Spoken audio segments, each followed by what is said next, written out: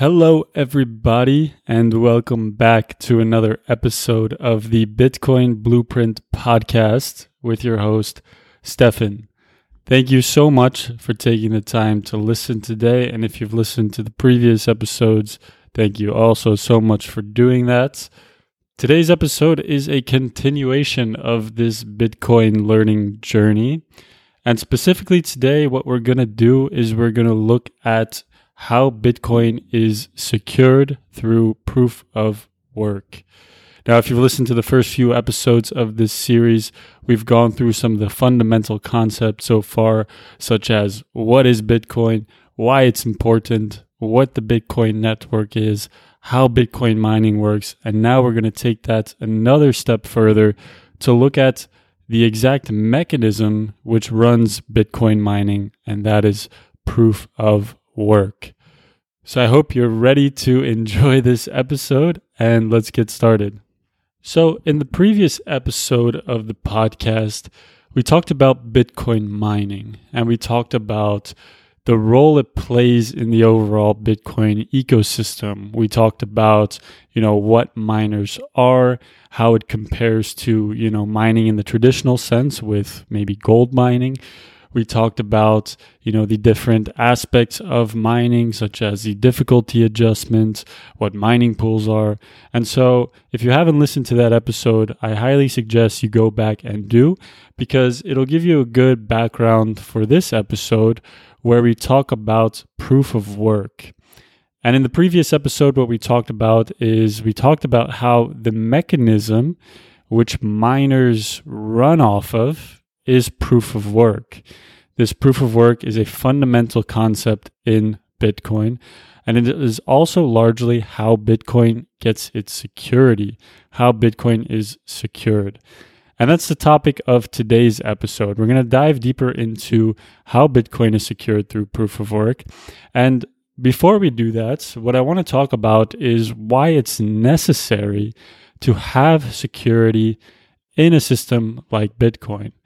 And to explain this, how I want to do it is I want to talk about how in a centralized system, the security is largely controlled through the entity which operates the system, right? Whether that be a bank, a other big corporation.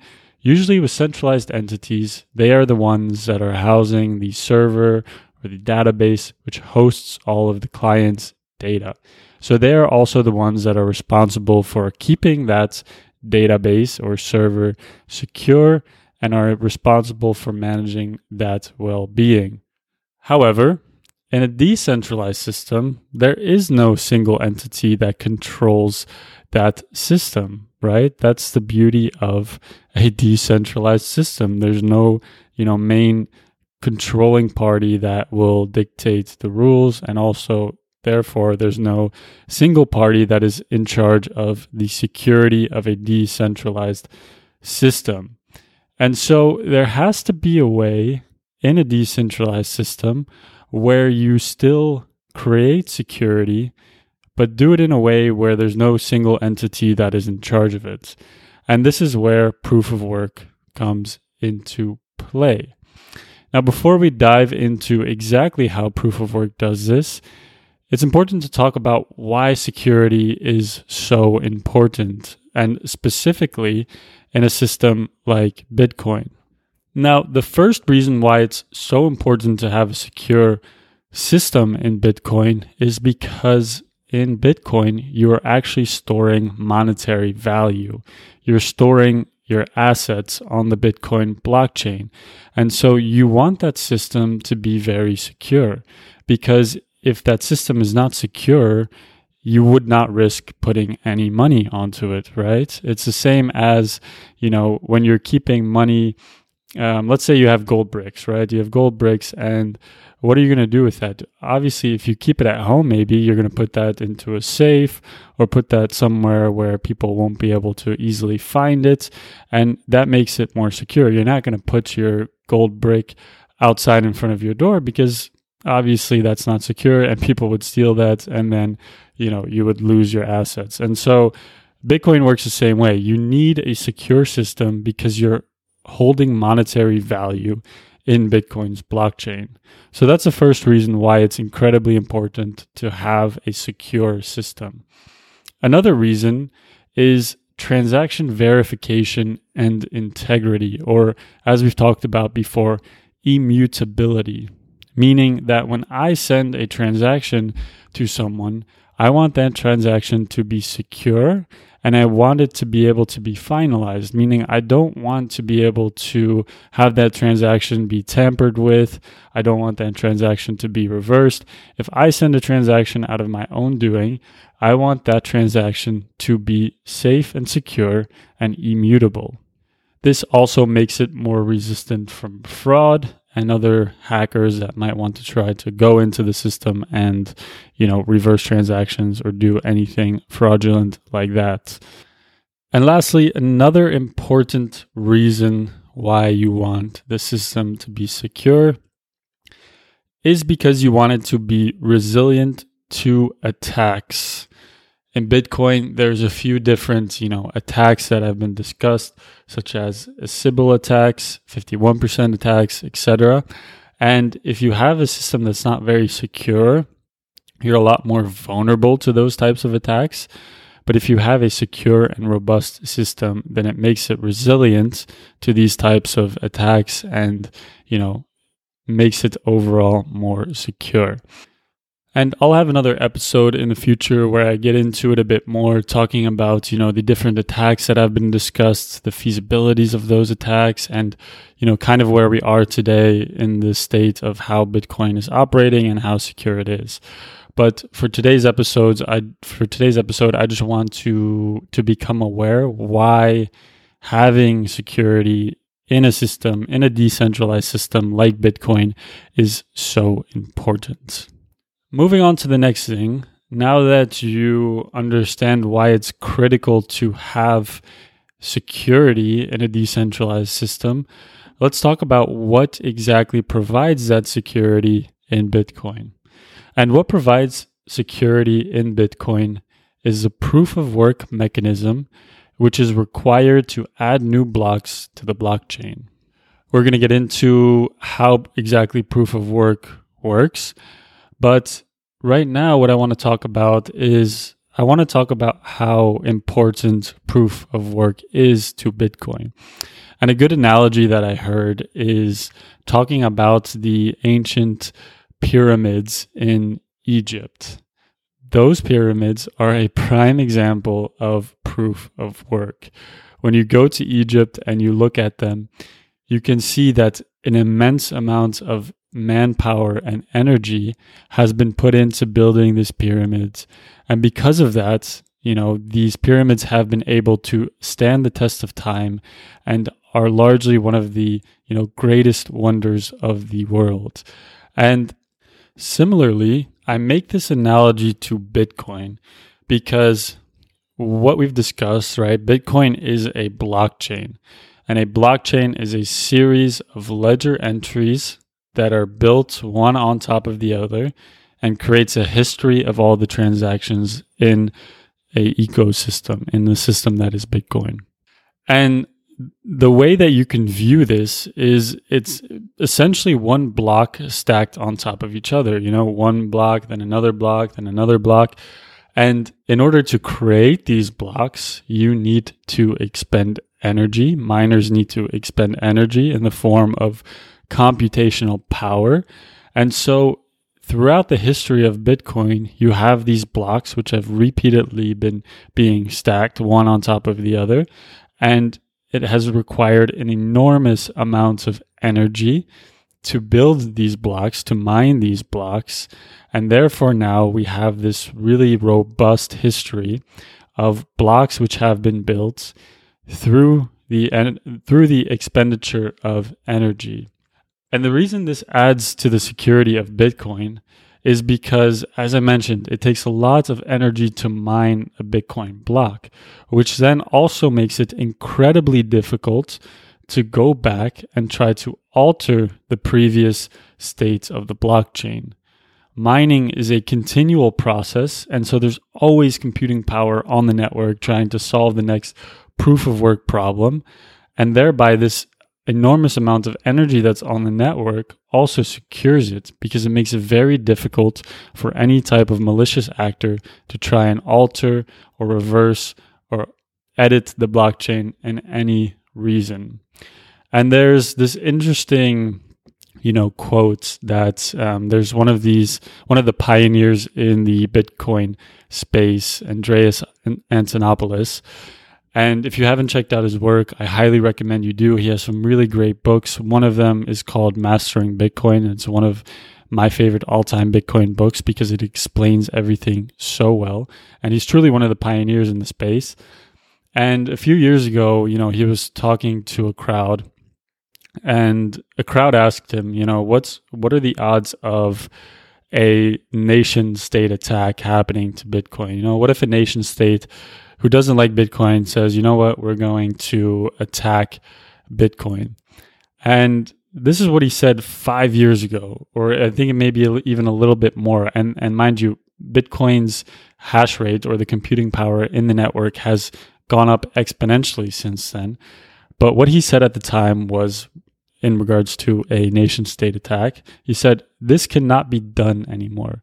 Bitcoin has achieved a level of computing that no single nation state can overthrow through computation alone.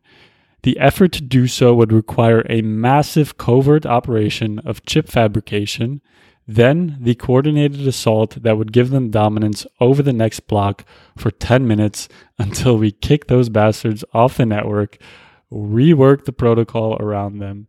They would be revealed. They would have lost $1 billion doing this, and all they got to do was one double spend. Now here's the thing. Long before we even get to this point, they figure out that if they just let this stuff run, they can actually get some Bitcoin as a reward, because the incentive structure actually works. And the reason why I bring up this quote is because it gives a very good explanation and example of how robust Bitcoin security is through proof of work, because you have so much computing power in the network. And a lot of this computing power, again, comes from the specialized ASIC chips, which we talked about in the previous episodes, that are not easy to fabricate or make. And so the fact that even a nation state, I think this was 7 years ago when Andreas was talking, at that time wouldn't be able to, successfully pull off attack, shows you the amount of security that is currently present in the Bitcoin system and how robust it is. That's not to say that we should always be, exploring the different avenues and ways that people could attack Bitcoin, and we have to, protect it. But through the massive amounts of computing power that's on the network, it really creates this very strong foundation that makes it very difficult for anybody to tamper with or change. And that's kind of the overview that I wanted to give you on, how proof of work contributes to the overall security in Bitcoin. It's through this computing power that's been going on for, since Bitcoin was created, that has built this, monument of a blockchain where the block height now is super high. And to go back and change any of the history of the Bitcoin blockchain would require massive, almost unheard amounts of computing power. And the beauty in Bitcoin is it's an open and transparent system. So once you start to sniff out that maybe there's a malicious actor who's trying to alter or change something, you can easily, or you can identify that, and then you can, take action based off of that. And again, I don't want to get too into the weeds on, attack vectors and talking about that stuff. I'll go over that in another episode.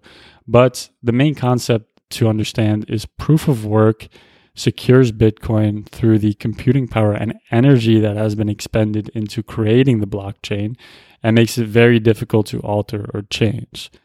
And now that you have that concept or understanding, I want to talk a bit more about how proof of work actually works. In the previous episode on Bitcoin mining, what we talked about how the miners have to solve a proof of work problem in order to mine a new block and add it to the blockchain. And to understand how this proof of work problem works, there's a few concepts that are important to understand. And the first concept that's important to understand is hashing and the SHA-256 algorithm. In Bitcoin, the puzzle that the miners have to solve is based on a cryptographic hash. So SHA-256 stands for Secure Hash Algorithm 256 bit.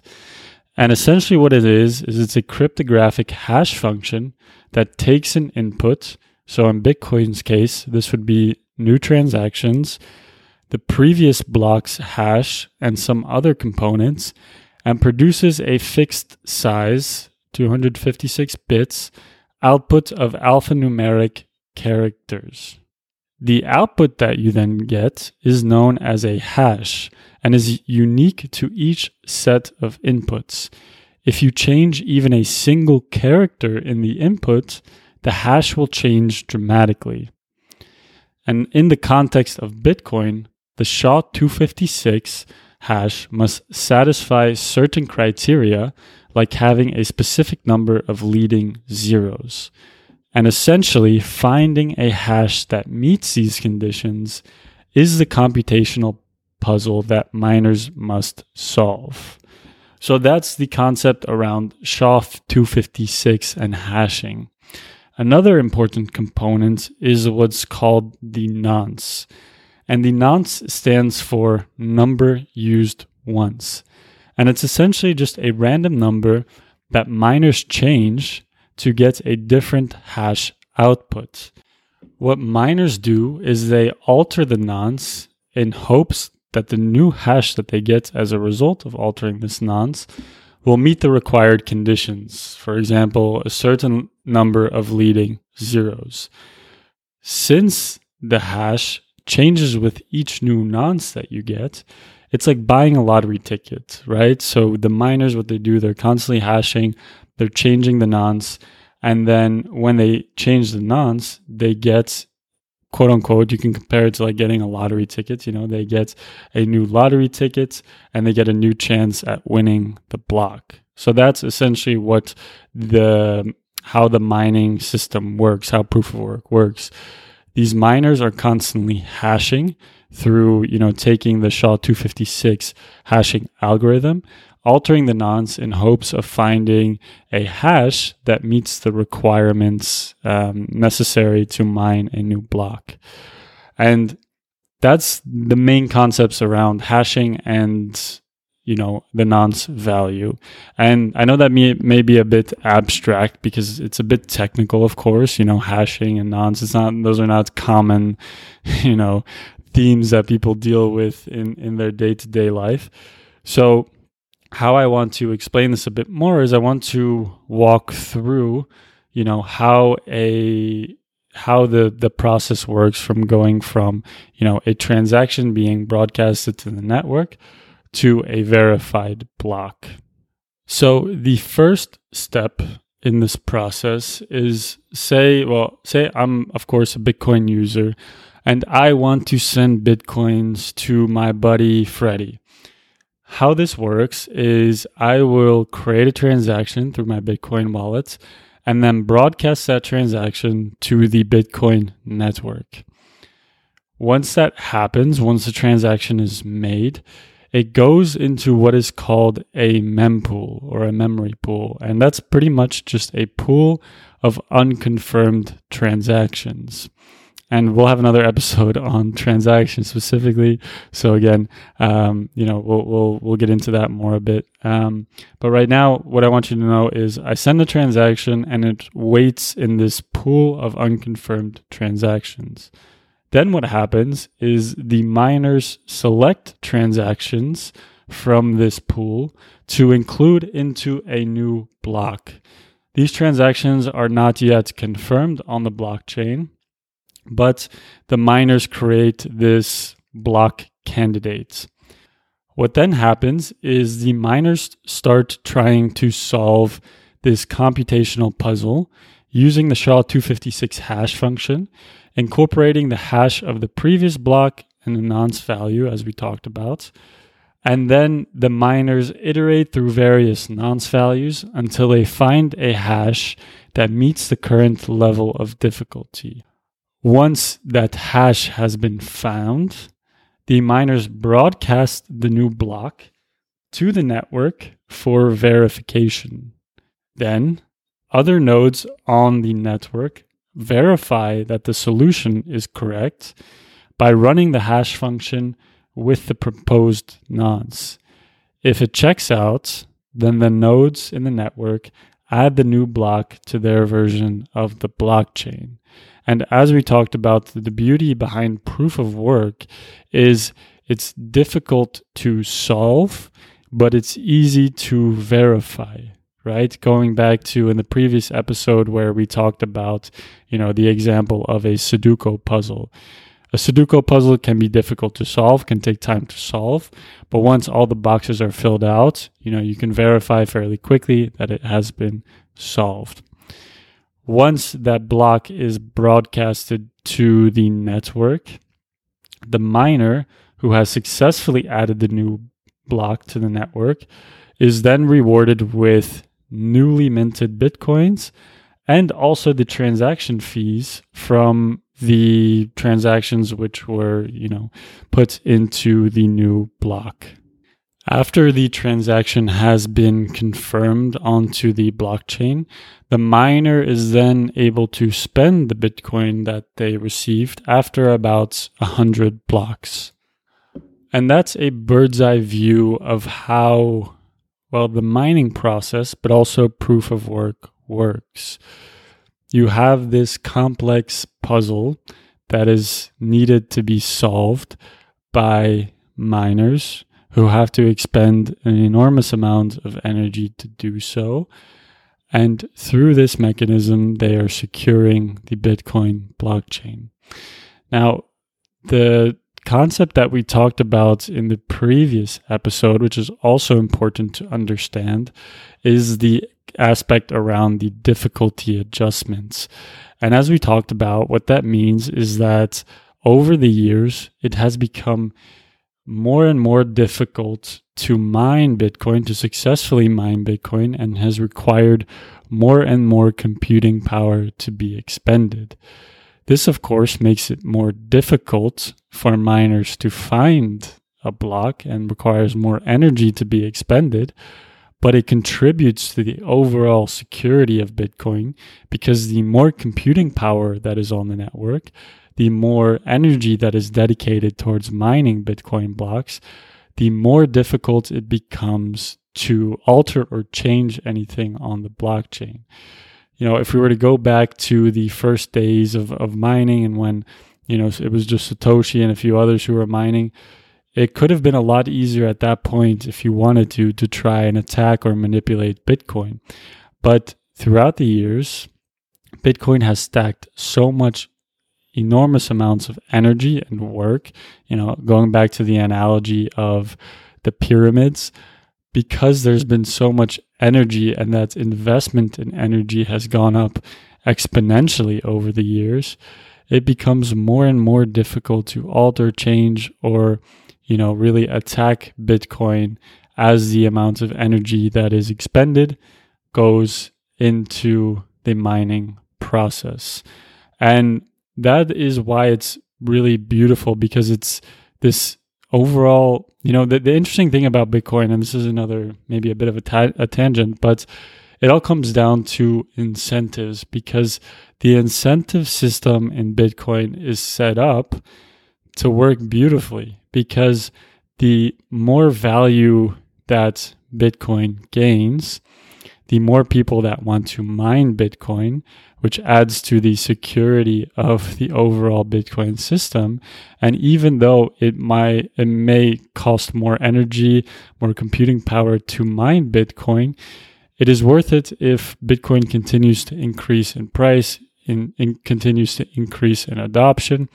And so it becomes almost this race that works out beautifully, because the miners are incentivized to keep mining if the economics incentives are there to do so. And then also it contributes to the overall security and stability of the asset that they are eventually earning. So, it's this beautiful game of incentives and how that, kind of contributes to the overall security of the network. And it's a really interesting and I think important concept to understand as it relates to Bitcoin. So through this episode, that was my goal. I wanted to talk about proof of work specifically because it's such an important concept to understand as it contributes to the overall security and well-being to Bitcoin as a whole. It's really one of also the foundational pillars that makes Bitcoin what it is and makes it work the way that it does. And so through this episode, I hope I was able to make that a bit more clear. Proof of work and, hashing and nonce values and all of that stuff can be difficult to understand and grasp. And to be honest, for most people, it's probably not even that necessary to go into the weeds of how that exactly works. But the important point to grasp is just that in order to secure a decentralized system, you need energy or you need work to be expended to make it, secure and robust. If there is no energy or work that is expended to keep a system secure, it makes it a lot more vulnerable to different types of attacks, to different types of takeovers, and that is what you want to avoid at all costs, especially when you have monetary value tied to this decentralized system. So I hope this episode made that a bit more clear. I hope you were able to understand the concepts in this episode. If you weren't, please go back. I recommend going back to listen and understand it a bit more because they are very important concepts to grasp. But with that being said, thank you so much for taking the time to listen today, and until next time.